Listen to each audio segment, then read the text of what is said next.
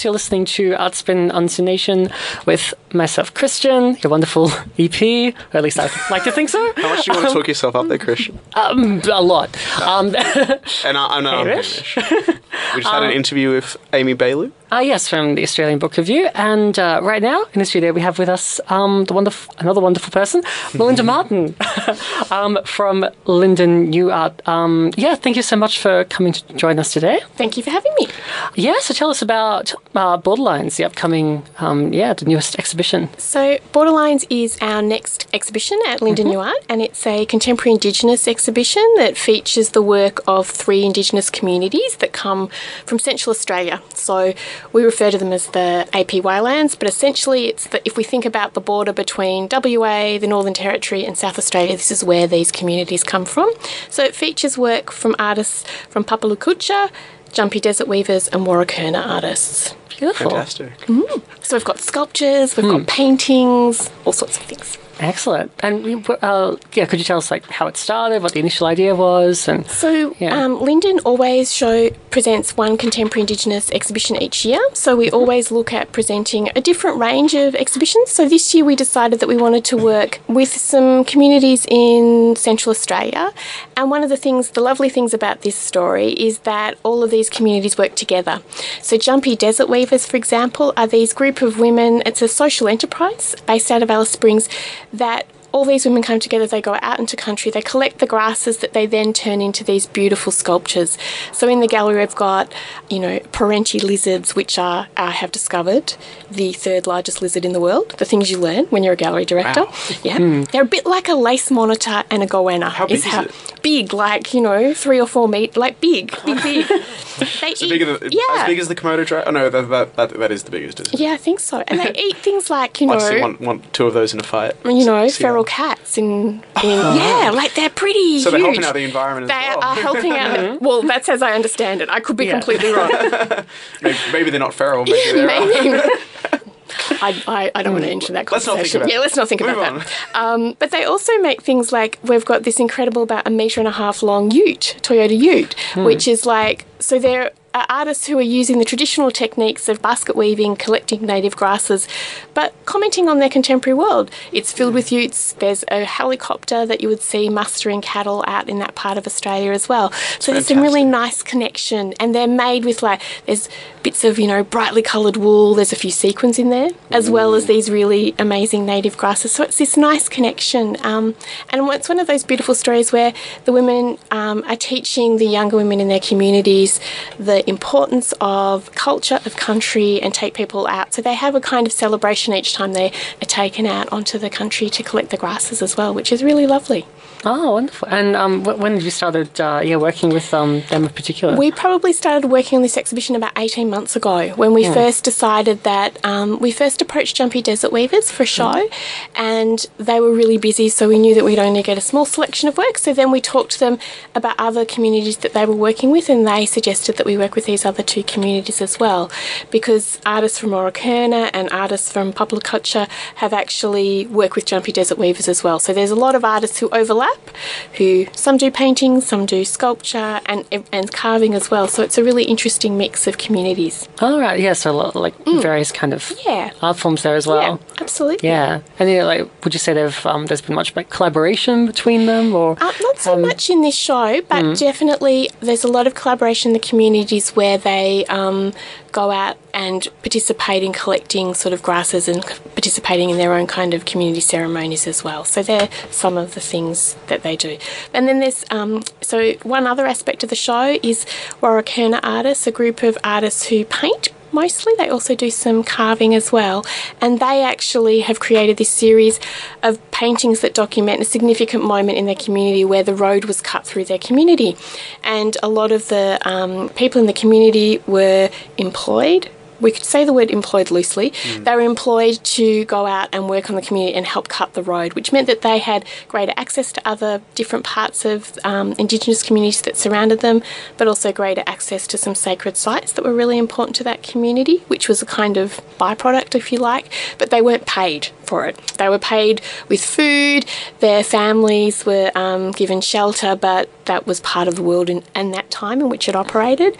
So there's a kind of a lot of colonial issues issues that are kind of lurking at the edges of this show as well, which are also important. So that's what you kind of want to explore with this show. Yeah, and we're interested that kind of the notion of borderlines, these kind of, strict structures that we use to kind of mark out states and territories in our country, if you overlay that with a sense of Indigenous communities and Indigenous culture, there's thousands of communities living together and thousands of different language groups. So that's really important for us to think about, well, where are the lines, where are the crossings, where are the connection points? Because I think often, as Australians, we often feel so isolated from Indigenous people. If we haven't grown up in those communities, we don't understand what it's like. But in fact, there's more things that actually connect us as human beings than there are that don't connect us as human beings. We just don't realise that we haven't had the same experiences as they have. So I think that's really important for us to explore those kind of issues as well. Fantastic. So Melinda, how did you get involved with Linden New Art itself? It's a long story. But what's your My connection background? to this? Yeah. And your connection to this project? So I have one of those crazy, I started off at university way too long ago, nearly 30 years ago, I'm going to say out loud, and I thought I was going to be a financial journalist. It's a weird thing to want to be when you're 17. I mean, everyone wants a bit of money. Well, I don't know. I think it was more that I was interested in economics and the way in which the world operated and the way in which you could understand how things happened. I was more interested in that. I was considering finance, but I just wanted to buy a house. So that would have been probably smart. But I ditched that early on because I thought, no, these people are not my kind of people. And I always had an interest in art. And then I kind of continued, and I got to a point where I was either had to choose between being a criminologist or an art historian. And for whatever reason, I followed art historian because I listened to my family, which was like, follow the thing that you love and you'll be happy. They didn't mention the bit about poverty necessarily, but that's a whole other adventure. So I've spent a lot of time working in public galleries and commercial galleries. I've also worked for organisations where I've developed training programs for individual artists to teach them to be more business savvy, so that they can survive, and because the best thing you can do for any artist is buy work, because that invests into their future and supports them. So I have that kind of weird and wondrous kind of journey that ends you up into being a gallery director. So I've been at Linden for the last 5 years. Do you enjoy it? I love it. I'm really lucky I get to do, one of those jobs that you love. That you love, and very few people get the chance to do, and I actually am doing the job that I actually studied to do. So I'm pretty lucky. Oh, yeah. And those trainings programs you were talking about before, like when you were starting out yourself, would you say you had anything like that? Would you have liked to have had something like that or more of it? I started off more in art history than practical art, and I think if you ever see me draw, you'll understand why, that it was a wise decision for me to follow that path. I have done museum studies and curatorial studies along the way as part of the journey, so those kind of things teach you how to manage the kind of back of house so that when you walk into a gallery it looks perfect and seamless, but you don't actually see the chaos behind that process to make that happen. I've never thought of the technical side of setting up galleries, but there must be so much to do with it. Yeah, well, we had the kind of the things that you never consider with these. Yeah, so with this show, for example, all the canvases came unrolled, all rolled on, just rolled up in form, and we had to get them stretched in Melbourne because, of course, shipping canvases from Central Australia to Melbourne is a very expensive exercise. You can send work to Asia more cheaply than you can get works from Central Australia. I would never have thought of these things when thinking about it. It's things like, because when I think of an art director, I'm just go in there, talk a little bit, but hang some paintings on a wall. Never. Yeah. So what's the stretching process? You have actual pieces of timber behind stretcher bars that actually the canvas then adheres to. So we worked with a framer that actually did all that for us. Fantastic. Yeah. So there's a lot of little logistical things that I want to be an art director now. that you have to manage in order to make things happen. And then of course, because it can take a long time for works to come from, you often have to wait for the one truck to go to that remote community to pick up the freight, and it might only come once a month. So we've had to work quite closely with the communities to get all the work here. Fantastic. Which I can say very safely, it is on display. Yes. Very good. All done. Happy to hear.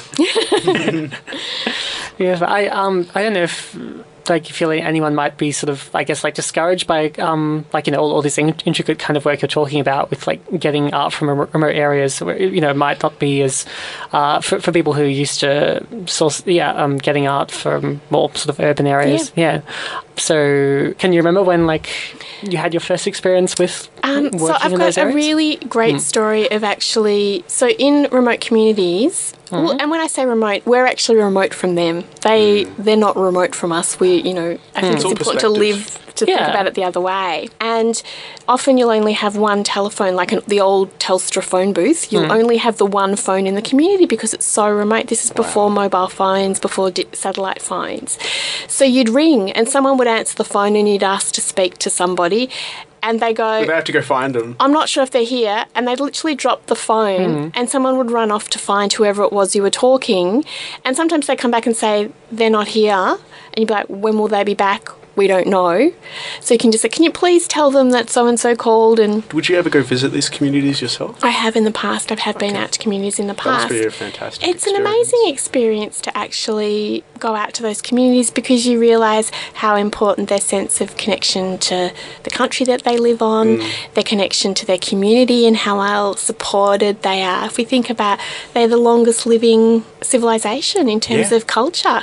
And that's incredible that it happens in our own country, and yet often we're so privileged to have that. But we just don't talk about it enough. Yeah, and I think these people are amazing in terms of their continuation of their stories. And I think in this show there's also an artist who very sadly passed away just the last week or so. And her work is made about Maralinga, so she's talking about the very horrible things that happen to some Indigenous communities in this country, but she also is incorporating that into, that's part of her story, that's part of what happened to her, that is part, and it's important that she passes on that story so that future generations can learn and understand what it means when people aren't even considered in terms of their belonging to a space, but also they're not even counted at that point in history in the 1950s.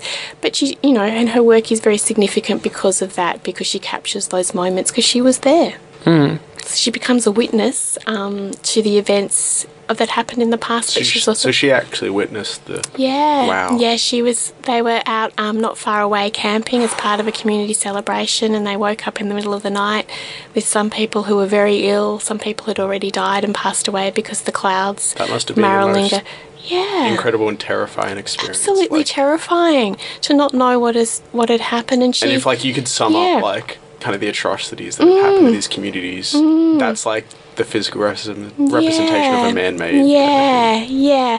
And I think it's really important to kind of pay homage to that. Yeah, that she's showing an important part of Australian history, but also an important part of history that sometimes is just swept under the table and not acknowledged. And her herself. Yeah, as being a witness to that kind of history as well, that it is lived, that it is, you know, happened in real time. And her work's really interesting because it has a combination of quite traditional dot painting style and then also a combination of a more figurative element that captures the kind of cloud of dust of the nuclear testing site. So I think they're really important to be sharing those stories and showing those stories alongside other works that are whimsical and fun as well. I think there's a really nice conversation to be had about that. It's like a variety of subject matter, really. Yeah, and I think also it's important because it's the connection to something like Jumpy Weavers, where you look and you instantly smile because you look at the animals and you look at the objects that are made and they make you smile. But also you realise that it's actually a social enterprise that has been established to support Indigenous women so they can continue to support their families. So each work that you buy actually goes back to that community and supports that community to continue on with their preservation of culture. And I think that's a really important aspect. Definitely. When we were talking before about, just like how much diversity of culture and language does exist in this country, on this continent, rather. And especially when you hear people refer to Australia as being monolingual.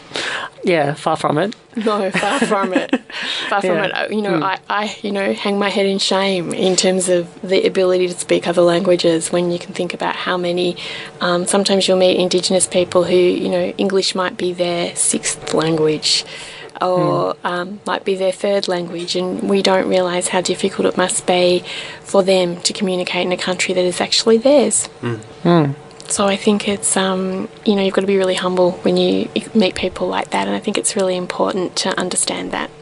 Absolutely. And do you feel this is, just to finish up, this is all at least part of what Borderlines is expressing? Yeah, it definitely is. It's really about saying that, there are all these borders that we arbitrarily place on a country, but here are these communities who are actually exploring a range of issues. They're looking at the life that they live now as well as things that have happened in the past, but they're continuing an expression and a creative output to express what's important to them, and I think that's a really important thing, and we're in a very privileged position as a gallery to be able to show that and allow people to come and visit. Wonderful.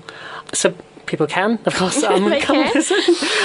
So this Friday, it starts to be on display, is it? So on the 11th of August, and it runs until the 24th of September. And Lyndon is at Dallas Brooks Drive in South Yarra. We're just opposite the Royal Botanical Gardens. While our beloved home in St Kilda's having a major renovation. Oh, right. Yeah. So we'll be back there next year, but you can come and see us in the beautiful gardens while we're at Domain House. Yeah, fantastic. Perfect. Thanks so much for joining us today. Thank you for having me. Yeah, absolute pleasure.